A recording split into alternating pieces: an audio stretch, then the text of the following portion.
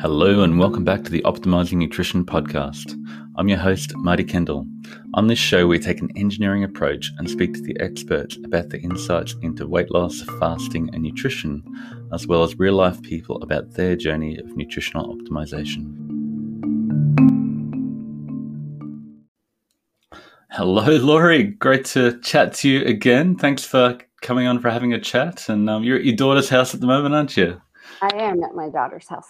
Yes. even got a treadmill desk set up there to keep walking, which is impressive. But I listened to your recent podcast with Jen Stevens, and as I listened to it, there are a whole bunch of other questions that came into my mind, and that I wanted to sort of talk through with you. So really wanted to get you on, and just wanted to say thank you so much for sharing what we're doing with the world. Everybody's just sort of heard your message and jumped on board, and the current Data-Driven Fasting Challenge has got like 806 people in it, and everybody's talking about data-driven fasting and how do I get a piece of what Laurie has got. So you've had some great success with it, and I suppose to give some background, about 5 years ago I wrote a little article called How to Use a Glucose Meter as a Fuel Gauge, and Laurie came along and found that a couple of years ago and used that and put it into practice, and then started messaging me and saying, hey, were you the one that wrote that article? And I got all these questions, and a few other people had used it and done well with it. And I went, during lockdown in March last year, I decided, hey, it's time to finally make something more of it. So created Data-Driven Fasting with a complete system and started a group, and we had 1 million questions that we tried to answer and develop a complete guide. So yeah, thank you for being a part of that journey and motivating me to do it, because it's just going really well at the moment. So thank you so much. Well, it works really well. Yeah, and it doesn't make them turn their pockets inside out. Yeah, and that's one of the things we try to do is make it as simple as possible and as cheap as possible, without having to track everything all the time. I think some people get overwhelmed with all the data all the time, but a simple glucometer, on my little one here is simple as, and it's just a simple on-off to say, do I really need to refuel now? So I suppose to give background, how did you come to this, and what led you to be motivated to start pricking yourself with a glucometer to understand if you needed to eat? Well, women go through menopause, and women get menopause belly, and that happened to me despite being on Trim Healthy Mama and knowing all the tips and tricks and how to move things around. Suddenly I couldn't move things around. I could not adjust my weight to my satisfaction. I felt like I was gaining 2 pounds, losing 1, gaining 2, losing 1. And that's really frustrating at that point, isn't it? When you really want to prioritize your health. Yeah. And especially since I'd started sort of doing Trim Healthy Mama the most freeing way possible, not having to be systematized about it. But then, so I began searching the internet, looking for answers. And that's, I saw somebody posted on a Facebook page one of the ones I kind of frequent, about that little chart that Chris Kresser, I finally realized it's Chris Kresser's work. Yeah, that's a really good article. Very simple little chart that gave some ideal numbers to target oneself for. Thankfully, I was healthy enough that it didn't take much for my body to respond positively and start losing weight. But one of his ideal numbers is to fast until you get to below 86 in a glucose number, milligrams to deciliters. And if I had been a type 2 diabetic that was up in the 200s or whatever, that would have been quite an... be able to reach that. Yeah, there was some interesting studies from the University of Otago where they played with a tailored tailored target for people versus like an ideal number. And I just found that people with trying to reach the ideal number was just impossible for people with any level of obesity or insulin resistance. So the tailored approach is definitely better. But what we've done with data-driven fasting is you get your tailored number and then dial it in from there to increase the degree of difficulty slowly. Right. So, yeah. And that is one thing that frustrated me about your blog post, how to use your glucose meter as a fuel gauge, was that you weren't giving any specific numbers. Here comes the 2-year-old I can hear in the background. Pardon us, folks. We're in a tiny house, and the 2-year-old lives here. She's come home, and it's time for her to get put down for a nap. So we'll have a few moments of possible background noise. That's anyway, your lack of giving specifics frustrated me. And that's probably one of the reasons I reached out to you to find the specifics. But anyway, I see now the sensibility of that because we're not all the same. We need to start where we are and work towards our own ideal number.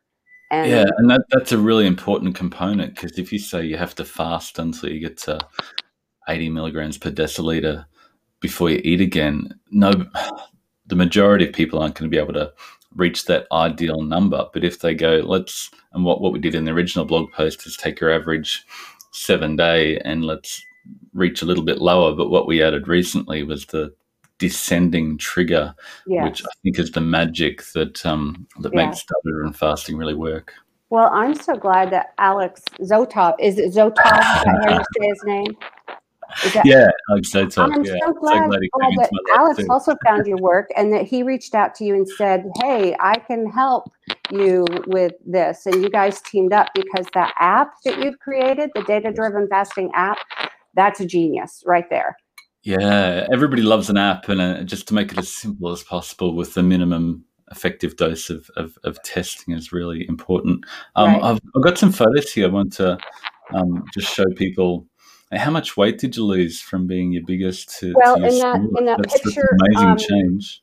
Where my arms were a little thicker, I was I think I was up at about 160 something, and then where my arms have thinned down there, I was in my ideal range of those. Like, I had reached wedding weight by there. For me, that's 136, and so as long as I can stay at 136 or below, I'm happy. I'm 5'5". 136 is a great weight for me. And it's easy for me with your method to be able to regulate my weight up or down. I've gone down as low as 125 and today I'm at 136. So I just I swing somewhere in between there. Usually between 130, 136 is my nice sweet spot to hang out in. Yeah, and you know how to get back there. If you go up, you go, okay, it's not guilt, I don't get it's not panicked. failure, it's not, because all that mental game is really important, because once you lose the mental game, you feel like a failure, and you're in the binging and you're into the cookies. And, this is all useless. But if you've got a simple method to help you move forward, it's really important. And if I do the binging, the cookies, the Cheetos, whatever, going out to a restaurant and having the burgers, the fries, the shake, even if I see the weight go up 4 pounds or even 5 or 6 pounds from one day to the next, I understand what's going on in my body metabolically with, the extra water weight gain. And I know that weight is going to turn around quickly. And being able to stay on one end or the other of a fueling spectrum from my Trim Healthy Mama training. Yeah, I want to talk about that later too. Right. It's easy to move the scale around.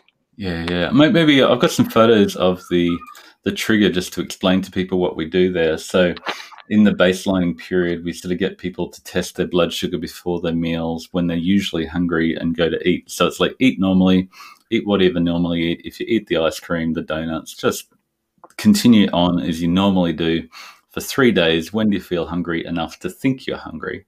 And go to the fridge and start to eat. So that's the first baselining period, and that's how we lock in your initial trigger. But then after about 5 days of that baselining period, if you can log pre-meal glucose numbers below your trigger value, your trigger continues to go down. So a lot of people who come from extended fasting and alternate day fasting or whatever. Go, this is really easy. I've done OMAD and I can eat 2 or 3 times a day. What is this? But I think as people dial it in a little bit more, the degree of difficulty gets harder and you have to wait a little bit longer. But I think it's really important, I found, not to go from Ben and Jerry's ice cream, McDonald's to I'm going to fast for a week because I'm going to lose that weight, because your body rebounds. So it's really important to gradually increase the degree of difficulty. And as you can see here, as you go through the 30-day challenge, that trigger continues to drop as you're able to be compliant. So, that's a really important factor. Did you have any other comments on that from your experience? Well, I see the people in the data-driven fasting group want to sometimes just push themselves hard. I have a lady that I am acquainted with that she realized that this was working for her and she could push hard. But then I think reality set in and she realized she also needed to take a break. She was, I don't think we can just keep pushing our body without a break and sort of a coasting time too. So, and I have done that myself.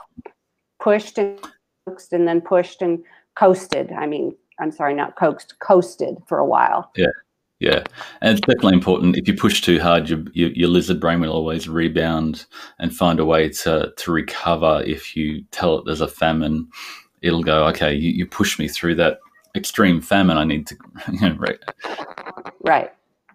prepare for another one. But if you just slowly dial things down, give your lizard brain what it needs, and just slowly dial things in and get a routine that's sustainable, I think that's a really important component that people don't find when they do extended fasting or other methods, that they think, if I fast for a week, I'm going to lose all this weight. But you don't learn anything about eating well and having a good routine.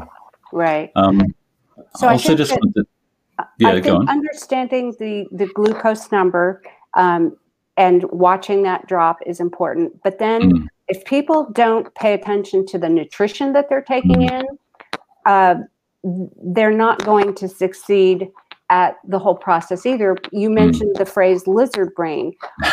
Our body will start nagging at us. Our brain will start nagging at us if we're not providing the nutrition that we need, and we'll perceive it as cravings, and the cravings will get louder and louder until we start caving to the cravings. And all of a sudden you feel like a failure. And you go, I can't do this, I'll never do it. And you have that failure mentality, and then you give up and you fall off the wagon, and you just, then a month later you go, I need another extended fast, and then you're in the same position again and again. So I've seen all these people who have come to data-driven fasting after just, losing weight, like regaining it, losing it, regaining it. And if they don't get the nutrition they need, especially protein, vitamins, and minerals when they eat, they're potentially going to be losing lean muscle mass over the long term. So that's potentially dangerous and detrimental, although you're going through all this massive restriction. So just wanted to explain the data-driven fasting process. We've got the on this chart here, people they can log their waking glucose and after meal glucose. But the most important thing are the yellow dots, which is the pre-meal glucose. But we want people to wait until they get below their current trigger to eat. And really, you don't want to refuel really beyond the full signal. You don't want to overfill your glucose necessarily. You just want to, work within that range. Lower, more stable glucose is not necessarily better, because that often drives people to swing to the other extreme with too much fat. Right. And if they don't get that balance. So, I think just working within that low to full, you don't want to be driving yourself to empty, but you just want to be between that low and full, and progressively working your way back down. So the numbers on the right, can you go back to that slide? The numbers on the right, that's the millimoles per liter, right? And so the American brain doesn't necessarily think in those terms. But I'm assuming that down by the 5.0, that's around the 80, somewhere between 80 and 85. Yep. Okay. But this range is personalized to the person. So right. And then depend, like if you're evening pre-meal blood glucose is lower, then you might want to eat more at night. But if you see your glucose going right up high at night, you're going, okay, maybe I'm eating too much at night. I need to move more to the morning. So I'm blown away over the last week of how much we're learning about how to interpret this, as people ask a million questions in the group, and with 800 people doing this concurrently. Yes, there are a lot of questions flying around. It's so much fun. But the results are really, really positive. So I just love seeing the continued numbers as people make progress. Mm-hmm. And I love that you and Alex figured out that you could take all that data from MyFitnessPal and make sense out of it and start to formulate this picture like this, this what works and what doesn't work. It works to eat on either end of the spectrum. But as you see people drawing closer to the center where fats and carbs are coming together, the weight's also going up. Yeah. I'll shoot up that screenshot. This is the data that from 500,000 days of MyFitnessPal. We found that people, when they eat around 40 to 50% carbohydrate, they tend to eat a lot more. So the vertical axis here is the amount people actually ate divided by their goal intake. So it seems that if you are able to sustain a carb intake of greater than 60%, it's really hard to overeat those foods. How much potato or broccoli or rice all by itself without any added fat can you have? You sort of lose your appetite for that. If you drop below around 30% carbs, you also get an increase in satiety, but it's those fat plus carb foods that are really, really rare in nature that are really easy to overeat, and we just eat more and more, and we fill our glucose and fat fuel tank at the same time. So I really like that you talk about this Trim Healthy Mama thing, and I dug into it after learning about you, and it's really cool. And they seem to have, some of the few people that align with, you can eat low carb or low fat, just don't eat the carbs and fats at the same time. And then if you really want to go hardcore, they've got a protein sparing modified fast. What's the, it's they call it the fuel pull, right? Yeah. I have correlated the fuel pull to the protein sparing modified fast, which no one should stay in on for any stretch of time. It's a tool to use, but not to live on. Yeah, it's definitely an aggressive weight loss approach that bodybuilders can use, and the really extreme end is really difficult because your body struggles to get the energy it needs from protein and just keeps on having to draw on the body fat, and it's powerful but hard to sustain just because your body has to pull so much fat from your system and then ends up craving the donuts. So yeah, we definitely recommend dialing things in slowly and really. We see everything on the spectrum between donuts and pizza on one end, and then chicken breast and broccoli or whatever the extra lean bodybuilder food on the other end if you're trying to strip body fat. But you need to find somewhere on that spectrum. If you're down one end, you just need to slowly dial your way up if you want to keep making progress. If you're making progress, you don't need to move further up to that extreme end, but you just need to think in terms of, does my food contain primarily nutrients, which is protein, vitamins, and minerals, or does it contain energy, which is fat or carbs, or, the most powerful appetite stimulant is the fat and carbs together. So, tell us about Trim Healthy Mama and what you learnt from them and how you've combined it with the whole data-driven fasting approach. Okay. Well, I'm going to show a book.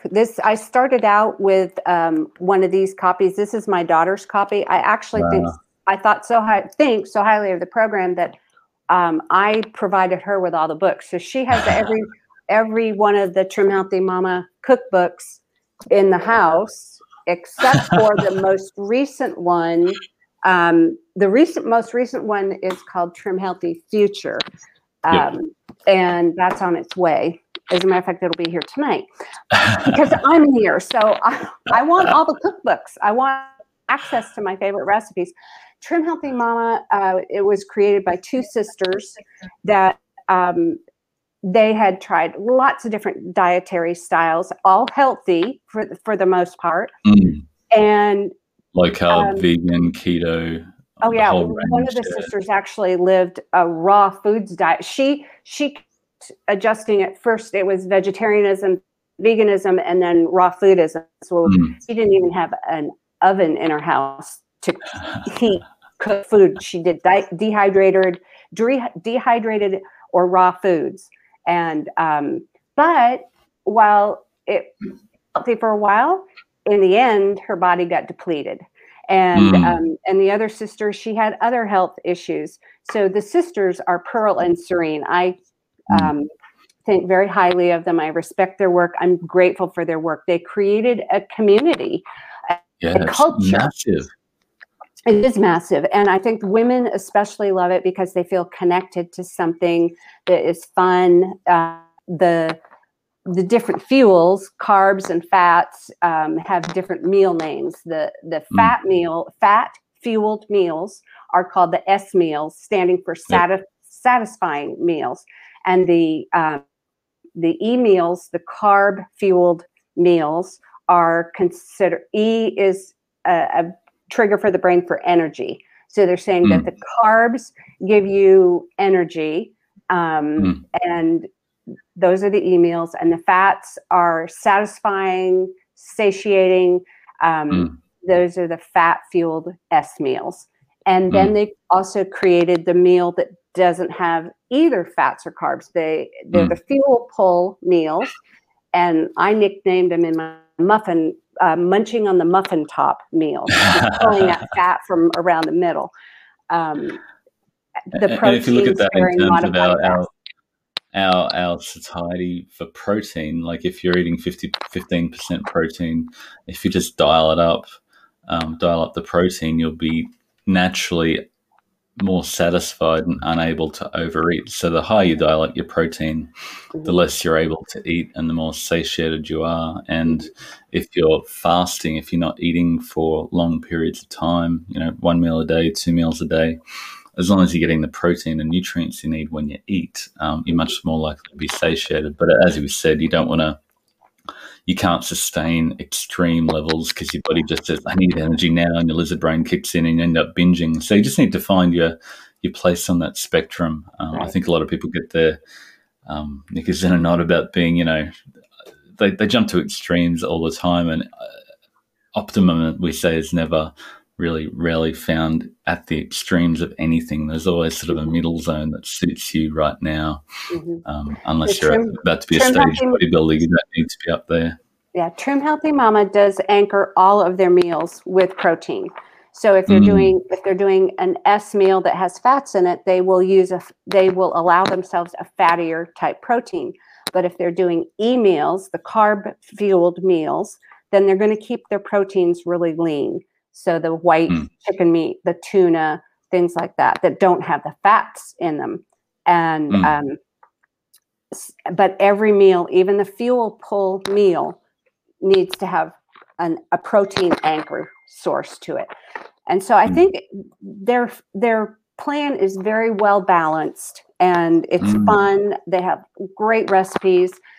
The thing that stopped working when menopause came along was the fueling that they recommend is frequent fueling. So they are of the mind you need to, every 3 to 4 hours, go ahead and consider giving your body some more fuel so that you keep your blood sugar steady.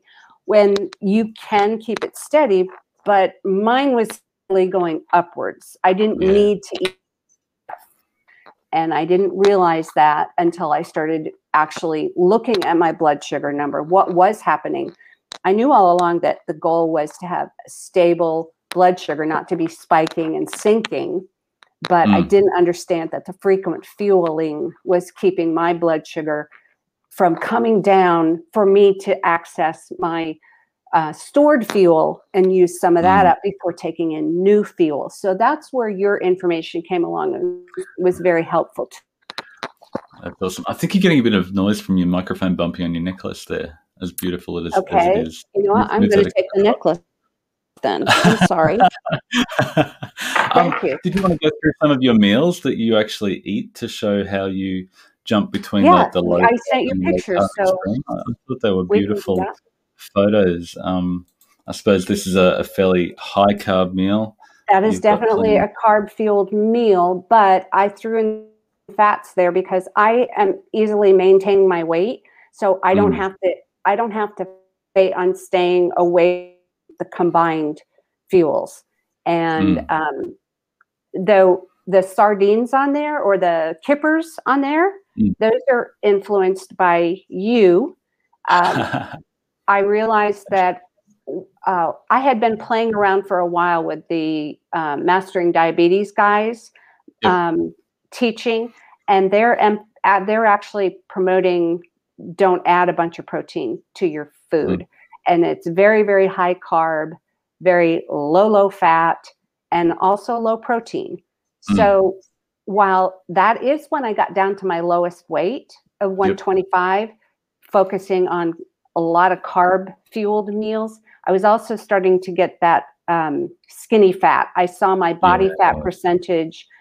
I could just see it even in the mirror in the morning as I'm getting ready for the day that yes, I was thinner, but I was also, it wasn't a nice lean kind of thin that I wanted to be. Potentially frail and still a bit pudgy and with, as you get older, it's really, really, really important to maintain that lean muscle mass, because as you get more fragile and potentially fall over and break something, I mean, a lot of things go downhill from that. When you're no longer mobile, your quality of life, you maybe or maybe not, you live longer, but if your quality of life when you're 80, 90 is in the toilet and you have to be craned to get to a toilet, then it's not really a life that I'm looking forward to living. So definitely important to eat adequate protein to preserve that lean muscle mass. But the Mastering Diabetes guys are onto some interesting things, and it's interesting that they point out that you can still be fairly insulin sensitive with a high carb, low fat approach. And again, it's just keeping out of that middle zone of carb plus fat, donuts, cookies, chocolate, that we all just tend to overeat and fill both fuel tanks. So maybe we just skip through some of the meals. They're really beautiful, and you've always got the protein focus, whether you've got the carbs or fats with them. Here's another. That was a picnic. I packed a picnic lunch to go to backyard, have a backyard COVID lunch with friends, distanced, and that was what I packed and set it out for myself. That's great. You got plenty of protein there. You call this a low carb meal? That would have been. Well, wait a minute. Yes, that was a low carb meal. Yes, I was using a brand new recipe from Rashida's. The Trim Healthy Future cookbook. That black thing at the top corner is a chocolate peppermint cupcake from her newest recipe book. She's a genius in the kitchen too. So there's always plenty of color in these meals, which is an indication that there's plenty of nutrients in there. Your eye catches the color and goes, wow, what is that? I need the nutrients in it. So again, a high carb meal. High carb meal, and that's another high carb meal with plenty of rice. I go back to high carb meal. You've even got a chocolate. This is a naughty meal. Okay, I had determined I was going to eat my daughter's sweet rolls that she made, and this was coming back from my last time in California. And I bought that Twix bar at the airport and just kept it in my bag and said to myself, Jen's line, delay, don't deny, just delay. And so I saved it to the next day when I knew I was going to have this feast with my daughter's cinnamon rolls, the Twix bar, and then some healthy things too. That's a mushroom with parsley on top of it, is it? No, let's see. That would be a corn tortilla that was crisped in the oven, and some black beans with cumin in it, and lots of cilantro on top. I try to get in nutrition. Your meals are very robust. When you eat well, you eat heartily and enjoy what you eat, which is really nice. Here's another meal. This is a restaurant meal that you just put up. So that meal actually was 2 meals put together. It's a little expensive for me to eat at a restaurant because I end up seeing I'm not going to get enough in this one meal that's going to satisfy me. So I often will order 2 meals and cobble them together to get what I want to have. And if I have to take on leftovers, which doesn't happen often, I will do that. But I'm not a cheap date. So you're never thinking I need to limit what I eat when you eat, because when you eat, you've got a robust hunger and you're ready to refuel. Yeah, it's just fascinating to see what you eat, and plenty of carbohydrates in there, but you also have plenty of nutrition. So now, don't go hiding that picture of all your cookbooks. Let's talk about those right now. You want to talk about that? Okay. Yes, I do. Bring those beautiful pictures back. You and Saskia. Is it Saskia? Yeah, she's amazing. What she's done with our You concept. have teamed up with some great people. Saskia, Alex. Yeah, I love yourself. that. Okay, so this is your collection of recipe books, and I love that they are not complicated recipes. They're easy to put together. They're full of nutrition, and if someone is in one of your classes on Facebook, especially your Nutrient Optimizer class, they have access to all those recipes. They don't have to buy the individual books. So if somebody's not interested in messing around with Trim Healthy Mama, because that can be hard for people, then they don't have to think anything through. They can just go straight to your recipes. And so I appreciate having your cookbooks available to point people to.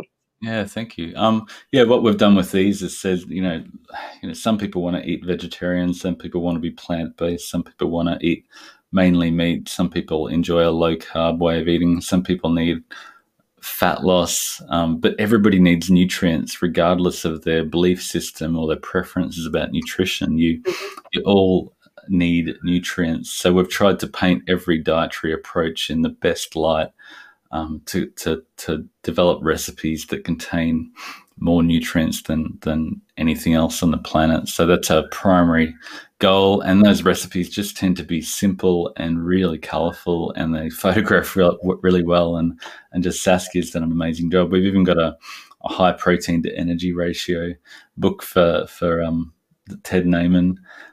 Some people want to be in therapeutic ketosis. They need that. But at the same time, while you're doing that, you still need plenty of nutrition. So we've just tried to develop an approach. But it's been interesting in the masterclass, just might explain to people what we do there. Basically, we're nutritionally agnostic. We don't care which dietary approach you want to follow, but everybody needs nutrients. So what the Nutrient Optimizer does, it just focuses people on the foods and meals that contain more of those harder to find nutrients at the top of the nutrient fingerprint. So we've got this tracking chronometer, and Nutrient Optimizer then tells you what to eat next to just keep on playing the game of optimizing nutrition. And it's just amazing what people achieve. This one on the left is from somebody following a vegetarian diet, and this one over here is eating head cheese, which they went to the butcher and made head cheese, which is literally, an awful mixture, which is not everybody's taste, but has nothing to do with cheese. Religion, it's not cheese, but dietary religion you want to follow, whatever your preference is, then you can optimize it with this approach. So yeah, we're just completely thrilled to see how that's working for people, more and more people, and getting on board. Do you want to talk about the fuel gauge, the fuel tank? Yes, that image that shows the fuel tanks. I think that's important for people to see. Yeah. So just maybe talk through your understanding of what it's been. Yeah, as a layperson and not having all your background information. So my understanding is that the first tank that our body needs to empty after alcohol, alcohol will be burned off first, but our body needs to work through some of the blood glucose. It needs to lower enough for then our body to turn to the stored fuel that is there available in the liver and the muscle tissue. The fatty acid part kind of confuses me a little bit, but I understand that if I don't work through those other fuels, my body is going to just keep that big old body fat tank right there in storage for when I'm not providing what it needs. So if I can wait long enough to let my glucose fall or manage how I'm eating so that my glucose isn't jacked up by combining all the fuels together, especially the processed foods, I see that work very badly on my glucose. But and it doesn't just raise it quickly and elevate, it keeps it higher for longer. So I think that's one thing I'm just trying to keep on hammering on, that it's not necessarily how far your glucose rises, it's the area under the curve that if it goes up and stays high and doesn't come down for a very long time, then that food, that meal is not working for you. So do you want to give the real explanation of this instead of just my explanation? No, I love it. I suppose the important thing there is this little pipe that flows between the different fuel tanks that signifies the oxidative priority that, like Laurie said, you've got to burn off the alcohol, ketones, and then your blood glucose. So if your blood glucose is always high, you're never going to be working on the fatty acids. But one of the reasons that your blood glucose can be high is your body fat's full and your blood is full of fat, so it's backing up, all that fuel is backing up into the system. So elevated blood glucose is not just an indication you're eating too much carbohydrate, it's probably also an indication that you've got too much fat stored on your body. So the way we manage that is you can go on a low-carb diet to drain the glucose to bring that down, but if you're still loading up with lots of fat, which is I think where people get tripped up with keto, they get great initial progress, but then they stall out because they're still loading up with more fat than they need to, so they're not accessing their body fat. So, but then if you drop back on both the carbs and the fat, not extreme, but just enough to be able to draw that down, you're then able to access your body fat. So that's, I think, why this system works so well. Everybody says, why am I losing so much fat around my belly? Nothing else has worked as well.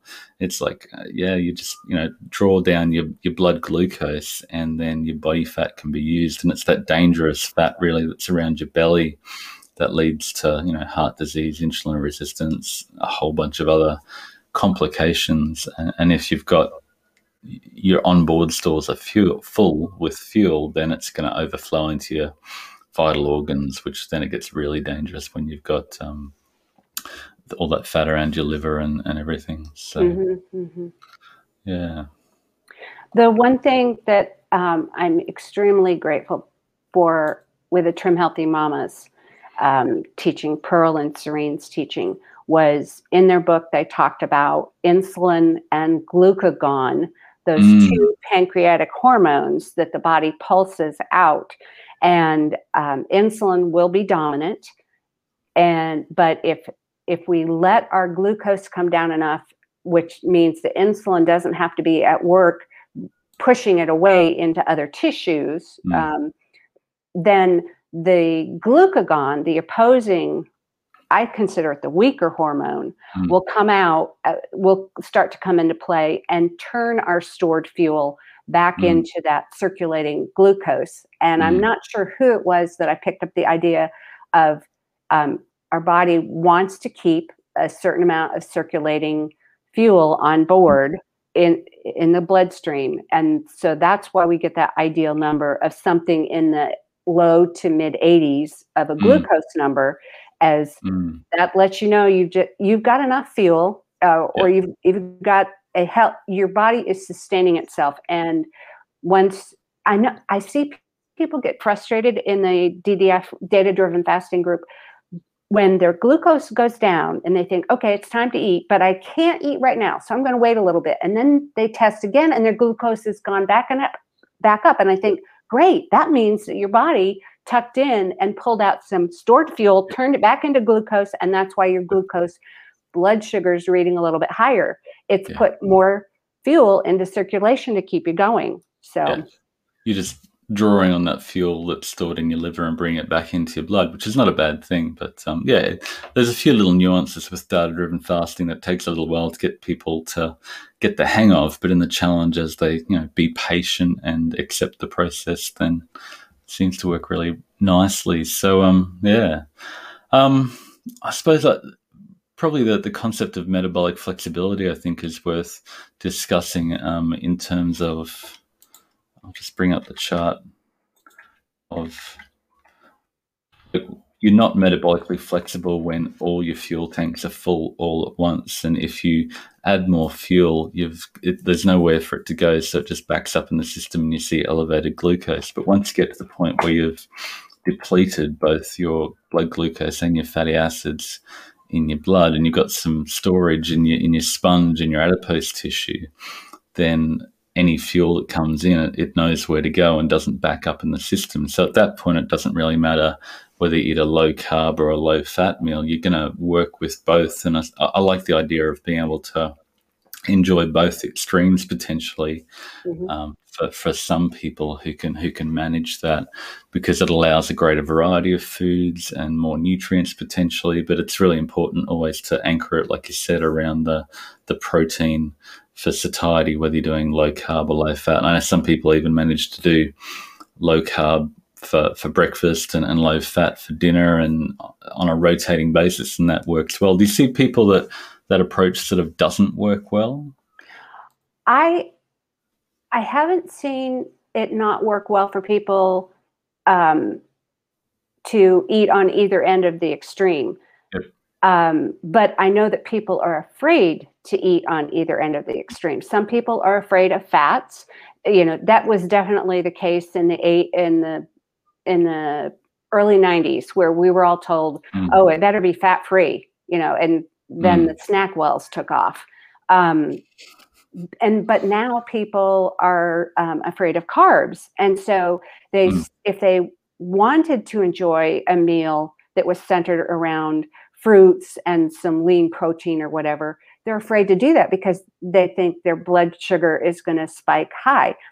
What I did learn from using Cyrus and Robbie's method, the Mastering Diabetes guys, was I could eat a very heavy carb meal if it's whole food that my body is going to break down, and lean protein. And I actually started to get lower glucose numbers in the long run. It was when I stayed eating too many fat meals in a row that I saw that my glucose number actually was starting to go up. My morning fasting glucose was starting to go up. That confused me. But that's a really fascinating observation. Yeah. So, I mean, I've kept track of my numbers for 2+ years now, and just tried to figure out what's working, what's not working. And I wanted to be able to eat all the foods. I don't want to have to live on any specific diet. Sometimes I want to eat all the things together, but sometimes I keep I stay on one end of the fat or carb spectrum, and just watch what happens to my numbers. And I'm confident in doing that because of the teaching that I've been learning from you. I've also, I have learned from Robbie and Cyrus. I have learned from Annette Bosworth, Dr. Boz, but I can't live with Dr. Bosworth's method because it's all about fats, and I can't live with Robbie and Cyrus's methods because it's all about carbs. I refuse to be boxed into one of those areas. I want to be metabolically flexible in my diet. I love that. That's really cool. Did you want to talk about the Dr. Boz? We always have arguments about whether that's useful. I don't know whether it's one of your secret questions that you had. Well, one of my secret questions was, do you think it'd ever be possible that we could have a confab between you, Dr. Boz, Robbie and Cyrus, and say, why can't we work this out, people? Does it have to be one or the other? Can't we all play along? Why can't we have both? I suppose that's what we're trying to do with developing an agnostic approach to nutrition. Once you understand it at a deeper level and understand what actually moves the needle, you can say, well, we don't mind if you prefer low carb or low fat, as long as you don't mix the two. And if you want to alternate, that's great too. But I suppose to explain the Dr. Boz method is looking at the glucose ketone index, and involves measuring not just glucose but ketones as well. And the higher the ketones, the better. So I've had a bit of a interesting relationship with ketones and ketosis, and I used to track it all the time. But then I realized that over time, as you get more metabolically healthy, you don't have all this fuel floating around your bloodstream, whether it be glucose, free fatty acids, or ketones. So, nobody says I want to get my ketones, my blood sugar higher, so I'm more metabolically healthy. It's just ridiculous, because you don't correlate. Elevated blood sugar is correlated with diabetes. And if my wife stopped taking insulin, all her glucose, free fatty acids, and ketones would just flow into her bloodstream, and she'd be in diabetic ketoacidosis. And that's not a healthy situation. And once you get really insulin resistant, your ketones tend to go up. But as you get more metabolically healthy, the ketones start to go down. The only real way to keep elevated ketones is to eat more fat and avoid protein and carbs at the same time. And everything I've done shows that avoiding protein just avoids nutrients. So if you keep on chasing this higher GKI or Dr. Boz number, it just leads you away from good nutrition. So it just complexifies and makes the process more expensive. So that's yeah, and people get good results initially, but I just worry about the long term, chasing more and more fat, like you said. Right, yeah. Initially. But as a lifestyle, I don't think that it's, this is just a layperson's opinion, but I don't think it's good to live in one territory or the other, in a fat-based life or a carb-based life. I think we need both, and the protein. And I've started calling it the macro trinity, where, we need fats, we need carbs, we need proteins. It's a three-legged stool, or if people want to think in religious terms, you need all three of the, the Godhead, so to speak, the Trinity. Which one's the most important, or are they all the Holy? Which one's the Holy Spirit? I don't know. Well, you don't do well with only one, focusing on one. Yeah, no, I love it. I love the analogies. You're definitely a very religious person who cares really, really deeply for people. So it's a beautiful thing for you to just get out there. You just really want to share this, and it's worked for me, and I want to get out there. Is there anybody you think that data-driven fasting would be most useful for, versus, somebody doesn't need to worry about tracking their glucose? I think data-driven fasting, tracking your glucose, is most useful for the dietary diabetic, which is the type 2 diabetics. We know that type 2 can be turned around and people can resolve their diabetes. I know that a type 1, the pancreas, that part of the pancreas is shot. It's not going to produce the insulin. So yes, we need to have that outside exogenous insulin.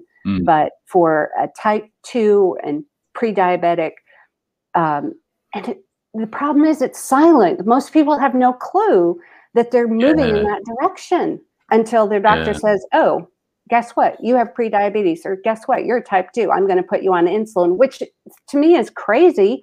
Why would you add more insulin when that's the problem? Your body has too high an insulin.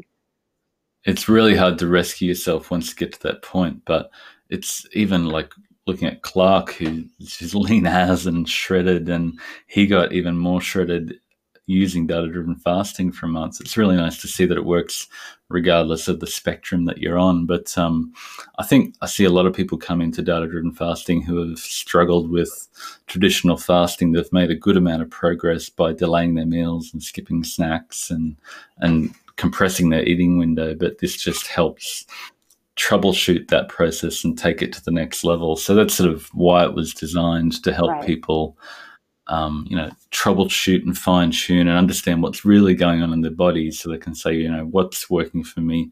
Am I eating too much? Some people do really well with a compressed window, but to other people, like in the group, they're saying, well, OMAD for me meant a 4-course all you could eat buffet, and I wasn't losing weight. Go figure. So once you understand how much your blood sugar rises, how long it takes to come back down, you can dial in the process to troubleshoot that and make sure you're getting a negative energy balance over the long term. And by putting in fuel when you actually need it, you just seem to get a greater satiety benefit. You just give your body what it needs when it needs it. And as the brain says, oh, cool, this is great. I'm chilled, and I'll accept that continual slight restriction to keep moving forward without the complexity of tracking calories.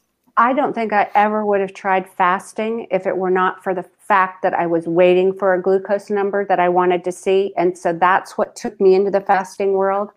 And then I did play around because of Dr. Boz. I did play around with those longer fasts of 36, 48, 72 hours because I was trying to get a certain Dr. Boz ratio. And I don't regret doing that at all because I learned from it. But I appreciate your method because it ticks off so many boxes. You're not forcing anybody into a particular diet. You're not saying that it has to be low carb or low fat or vegan or paleo or Whole30 or whatever. Also, you're encouraging people find the minimum amount of fasting that works for your body, because fasting is healthy. It gives our body time to rest and digest. So I'm very glad that I have learned about the fasting life, and I enjoy fasting, but I also enjoy feasting. And then being around your content taught me the importance of making sure that I lead with protein so that I don't skip that important part of the macro trinity. And then I can choose, how much do I want to bring in fruit and starchy veggies, root veggies or whatever? How much do I want to even bring in bread, which I consider a processed food because you've ground down the grain and it's going to be more accessible to your body, whatnot. And then how much do I want to enjoy fats? And I love that you teach that fat is not a free food. We don't need to load up on it. We don't need to be afraid of it, but we also don't need to abuse it. And not abusing fat is one of the Trim Healthy Mama teachings too. So I love that I've been exposed to Trim Healthy Mama, that's kind of a foundation for me. I love that I've learned from Dr. Boz. I love that I've learned from the Mastering Diabetes guys. And I'm mostly grateful overall that I have your glucose meter teaching to help me refine all of that, because I don't think I could be content on any one of those methodologies alone. And then just the nutrition that you're teaching is vital. It's vital nutrition. It's that final piece of the puzzle. When you eat's really important. And I think gamifying with the little simple blood sugar meter, people get really excited about waiting and seeing the numbers go down and the graphs and, where will I be in 2 weeks if I keep on following the process, and they get really, that really motivates them. But eventually they get to a point where what they eat when they eat is really important too. So it's sort of the final piece of the puzzle. It takes a little bit longer to get your head around, and the nutritional optimization masterclass is more of a university course in 6 weeks than the I do think that course takes a lot more dedication and brain space. The data-driven fasting is much easier, simpler, and they still learn nutrition there from the data-driven fasting course. So and we've got the food lists and the recipe books, like you said, for people who just want to go, tell me what to eat. But if you want to really fine-tune it, then we've got the Mac Daddy of the tools with the Nutrient Optimizer to help people dial that in. Right. I would like you to, before we wrap up, I'd like you to explain about the continuous glucose monitors. That, while I know it's a fun little toy to be wearing on your arm and you don't have to prick your finger, people just seem to lose their minds over, maybe I need a continuous glucose monitor.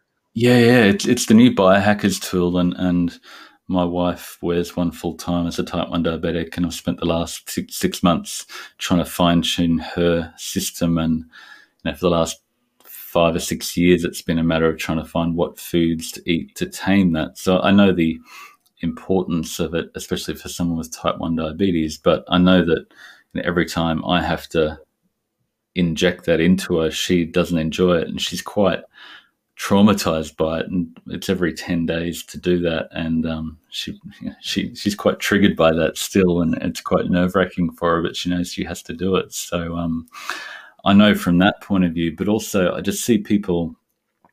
I remember 3 years ago when CGMs were coming out, you'd see people at the low carb conferences with the CGM say, I'm trying to keep my insulin really stable and, to lose weight. And they're just looking inflamed and puffy and red. And it's like, I don't think that's working for you, man. And it's like, what are you eating? It's like, I just like butter and cream and keep my insulin low though.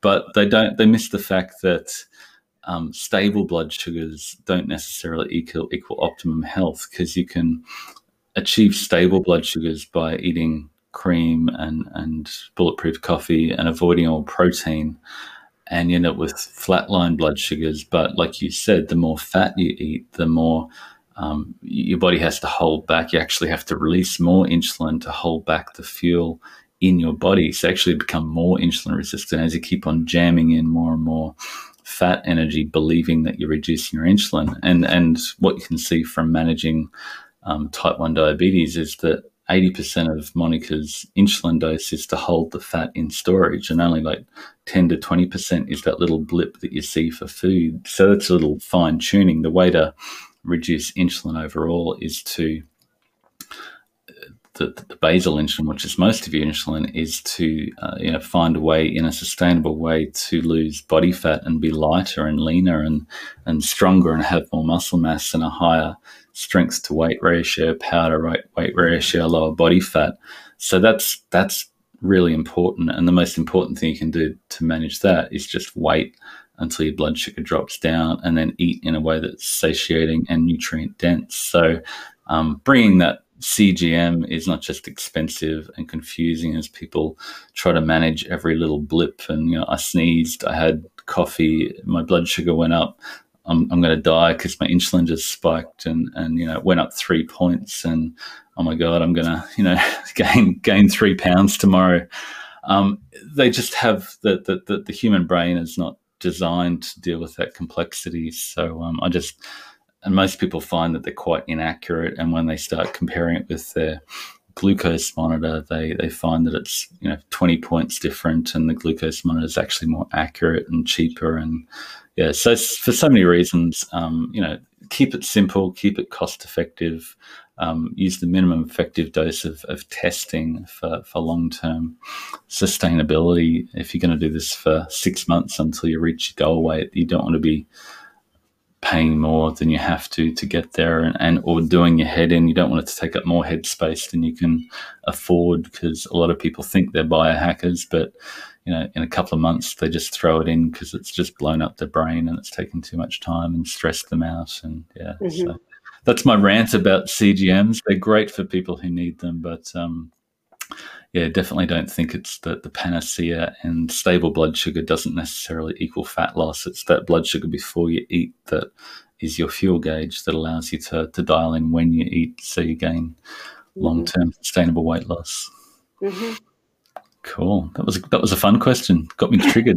Is there anything else you wanted to, just coming up on the hour, anything else you wanted to add? Thank you so much for all your support and promoting this and just shouting it from the rooftops. It's just blown up over the last few months due to you getting on Jin's podcast and telling everybody you know, and got 806 people in the current group, and it's going to blow up. So if you create something that works, it just snowballs from there. So thank you so much for that.